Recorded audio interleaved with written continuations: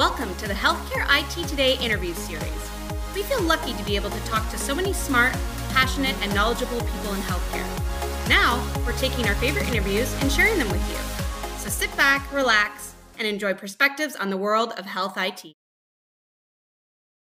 Hey everyone, I'm John Lynn, the founder and chief editor at Healthcare IT Today. We're excited to bring you another in our series of interviews with top leaders in health IT. We're here at the HIMSS 2023 conference in Chicago, and our guest is Irad Deutsch. He's founder and CTO of Belong.Life. Welcome, Irad. Thank you, John, for having me. Yeah, excited to have this discussion. We interestingly met in Israel a few months back, and I love that you're here in the U.S. Sharing your message. But before we dive into the work you do, tell us about yourself and Belong.Life. Okay, cool. So I'm the CTO and co-founder of Belong.Life. Belong was founded about 7 years ago. And I, as a CTO, I kind of run all the tech and everything that drives our patient engagement platform that I'll elaborate in a moment. Belong is my first experience with the healthcare industry. I was for many years a big data kind of guy that kind of play with data, drive businesses, bottom lines and stuff. And then like 7 years ago, almost 8 years ago, my mom was diagnosed with cancer. Then as a data guy, I felt like clueless. I didn't know what to do. And I was the master of data, but I had no data to play with and answer a whole bunch of questions. A year into into her diagnosis, I felt like I know a lot, but that was too late for my mom. But then I thought, well, with my colleagues that we established quite a few startups in this industry, and we sold many of them, say, hey, let's make something that can use data to drive patient journeys in a better way. And that's why we founded Belong. Fast forward, Belong today is the world's largest social network for cancer and for MS, with 1 out of 10 cancer patients in the US on the platform, 1 out of 5 with multiple sclerosis, when we also do other things like psoriasis and Crohn, colitis, etc. And we do many things beyond that. That's amazing. And I love that, everyone in healthcare seems to have a story like you just described, right? That some experience that was bad and I want to help improve it. So it's great. And I actually love that we have people from outside of healthcare giving it a new view. And I think you've done that with Belong.Life. Talk to us about what it takes to really have a patient community and what that looks like at Belong.Life. Yeah, so, there's this term called patient engagement, and there's quite a few players in this space, but a lot of the patient engagement, solutions either have no patients or no engagement. Because the real problem, there are two main problems. Is first you need to find a patient and put him, drive him into a platform.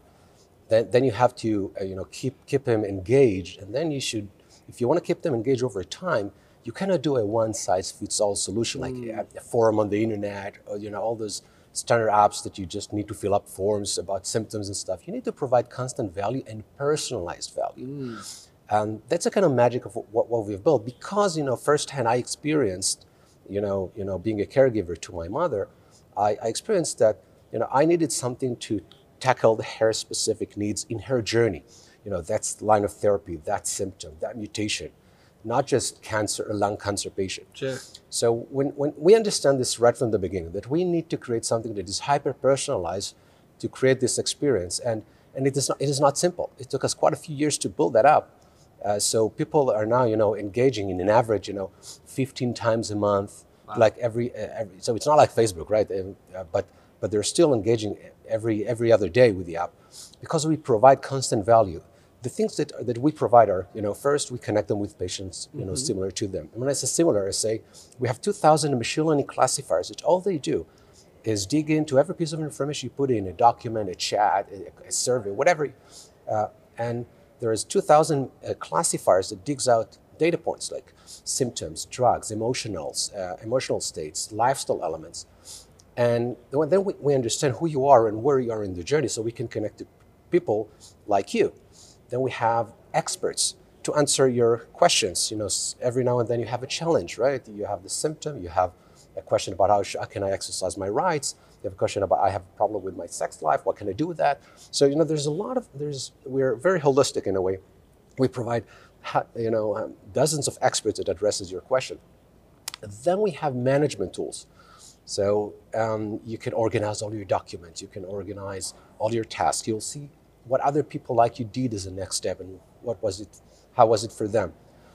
So, not every day you have a symptom you need to deal with, but every day you have something that you need, and the app is there to assist you with.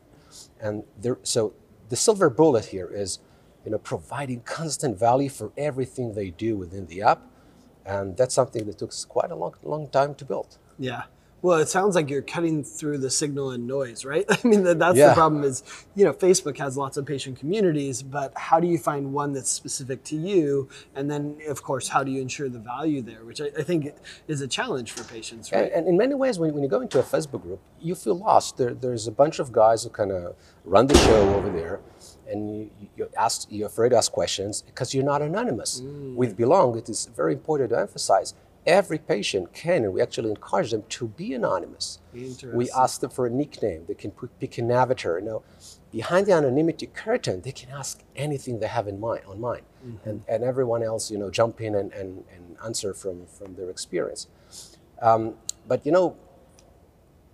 at some point we understand, that we did it for cancer, and we did it very well. We're the world largest with cancer. If you go to the Google app or you go to the App Store, Apple App Store, you type in cancer, we'll be right at the top because we're the biggest. But then we say, okay, there's a lot of other problems on the planet, right? So we did MS. So we had to kind of take everything we've built and kind of shift it to another disease area. That was a challenge as well. Then we did other things. And then at some point we said, okay, my personal belief or goal or ambition is I want every patient that deals with a chronic illness of some sort to have, an app that can help him navigate. And it will take me forever to conquer the world, disease by disease. Sure, there's too many. Yeah, so our next move was to take everything we've built and make it into a SaaS platform. Okay. So now what we have is, everyone who kind of deal with patients, serve patients, if you're an advocacy group, if you're a pharma that has a patient support program, if you're a hospital, whatever, if you want to serve your patients in digital means, in the 20th century, then you can come to us. And you have a tenant with your logo, white labeled, with all our tech stack that I just mentioned, and you can use our technology to drive engagement and value to your users. So we don't have to play anything there except serving you the platform, and you use the platform with your team. So, Interesting. So that was a really big move that we did, and it's a huge success. Yeah, that was my question is how do patients get on the platform? It sounds like they can go search for if they're a cancer patient and just download the app. Right. But do doctors recommend it? What's the onboarding process for a patient? Yeah, so basically, we work a lot with advocacy. So advocacy drives their patients into the platform. And then we work with patient support programs, with pharmas and with hospitals that drives their patients. Well, a lot of patients hear about us from other patients. So about 50-60% of our users are kind of organic kind of growth. But yeah, we work with a lot of organization that drives their patients into the platform because they see the value in it. If a hospital, COVID showed us all that we can do better in serving patients while they're at home, right? Yep. And it was a big hype, around Belong during COVID because everybody was looking for ways to provide service, outpatient kind of services, and we were just there when it happened. So a lot of hospitals kind of wanted a way to serve patients, reduce unnecessary ER admissions, reduce unnecessary doctor visits, and they kind of found us, and we're just there to help them during those times. Awesome. Well, as I think about it, is there a story maybe or an experience with a patient on the platform that you could share that kind of illustrates the value of having a patient community? Is there an example that you've had, where you've seen the patient, not, it's interesting, it's anonymous, but that a patient told you like, hey, you did this for us? Yeah, well yes, we have hundreds of thousands of thank you Belong for helping us. So, picking a story would be quite difficult, but, in a lot of things, there's something I see, in common in a lot of the stories, the kind of success stories of Belong within patient journeys, is that first is the moment of diagnosis. They are so overwhelmed, they are so stressed, they don't even pay attention to They're what in denial, the physician. maybe. Yeah, some of them are in denial, and and around them there is a lot of very, very scared family members that, you know, they only see the blackest pictures that can be. Sure. So, you know, Belong is also a place for caregivers. So what we see, you know, as a success is the patient that comes and meet other patient who has already a track record. And we make sure they meet each other on the platform so that they can educate them, they can encourage them, they can reduce their stress levels. And then they can take them hand by hand.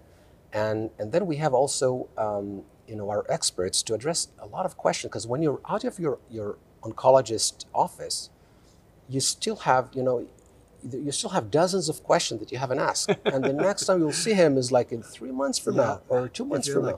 If you're lucky, right? So there you have a lot of doctors that can address all your questions while you're at home. They will not tell you what to do, right? It's not a medical advice platform, but they will explain to you what the protocol says, how it works, what your physician will consider as the next step, what you should be prepared for. These things are reducing stress level. Something that I see very often, people do radiation. And you know, when they're back home, they have this burn, like with breast cancer, we have this very specific use case. There was this lady who had that has breast cancer, and she had some radiations. And she went home, and a couple of days after, there was a lot of burns around her breast, left breast, and she was horrified about this. She actually took a picture. She kind of blurred part of it and said, "Is this normal? I'm so scared. It looks like, you know, it's look awful."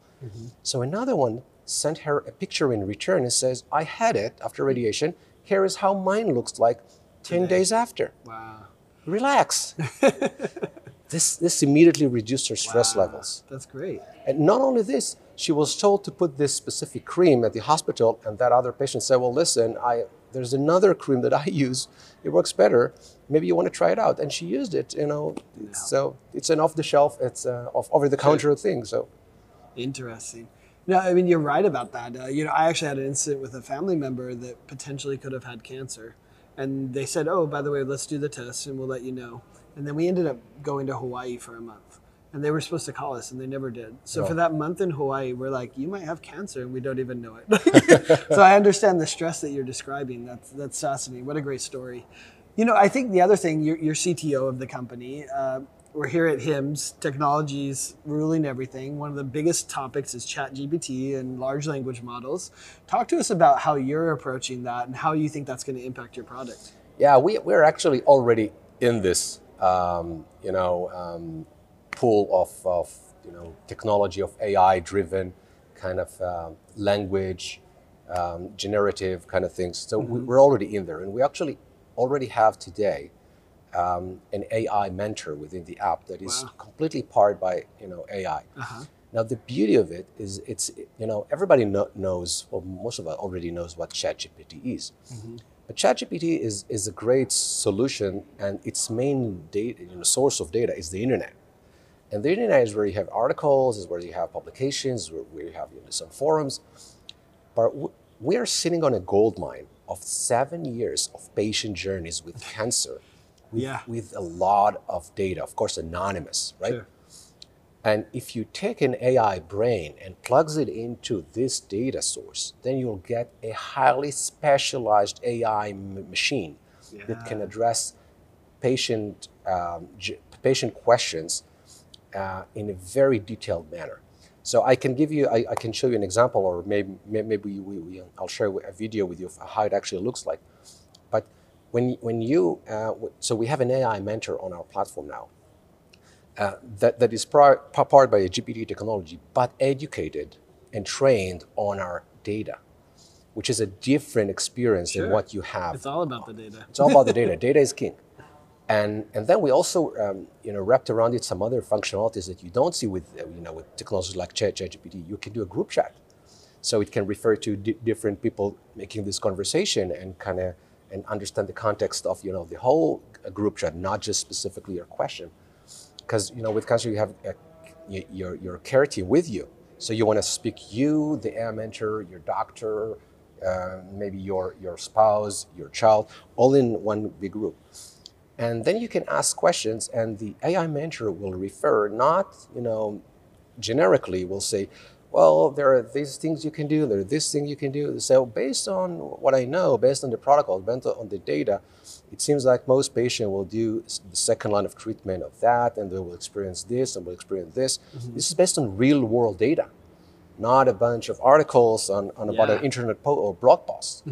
That's a different experience. So we're already there, and it's it's real, and it's amazing. Awesome.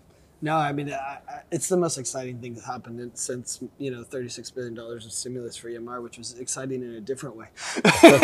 Yeah, true. Awesome. Irad, well, I appreciate you taking time. Where can people go to learn more about Belong.Life? Well, you can visit our website at Belong.Life, and you will find any of our apps over there. If you simply look for the app itself, you can go to the Google Play or the App Store, type cancer, multiple sclerosis. You can do with or without the word belong, will be there. And just download, sign in, no question asked, just fill in the form, stay anonymous, and we will be happy to provide value for you and your family members. Awesome. Thanks so much. I appreciate you sharing your insights and perspectives. And thanks everyone for watching and listening. If you want to find more great healthcare IT content like this, be sure to check it out at healthcareittoday.com or search for Healthcare IT Today in your favorite podcast application. Thanks, everyone. Thank you, John.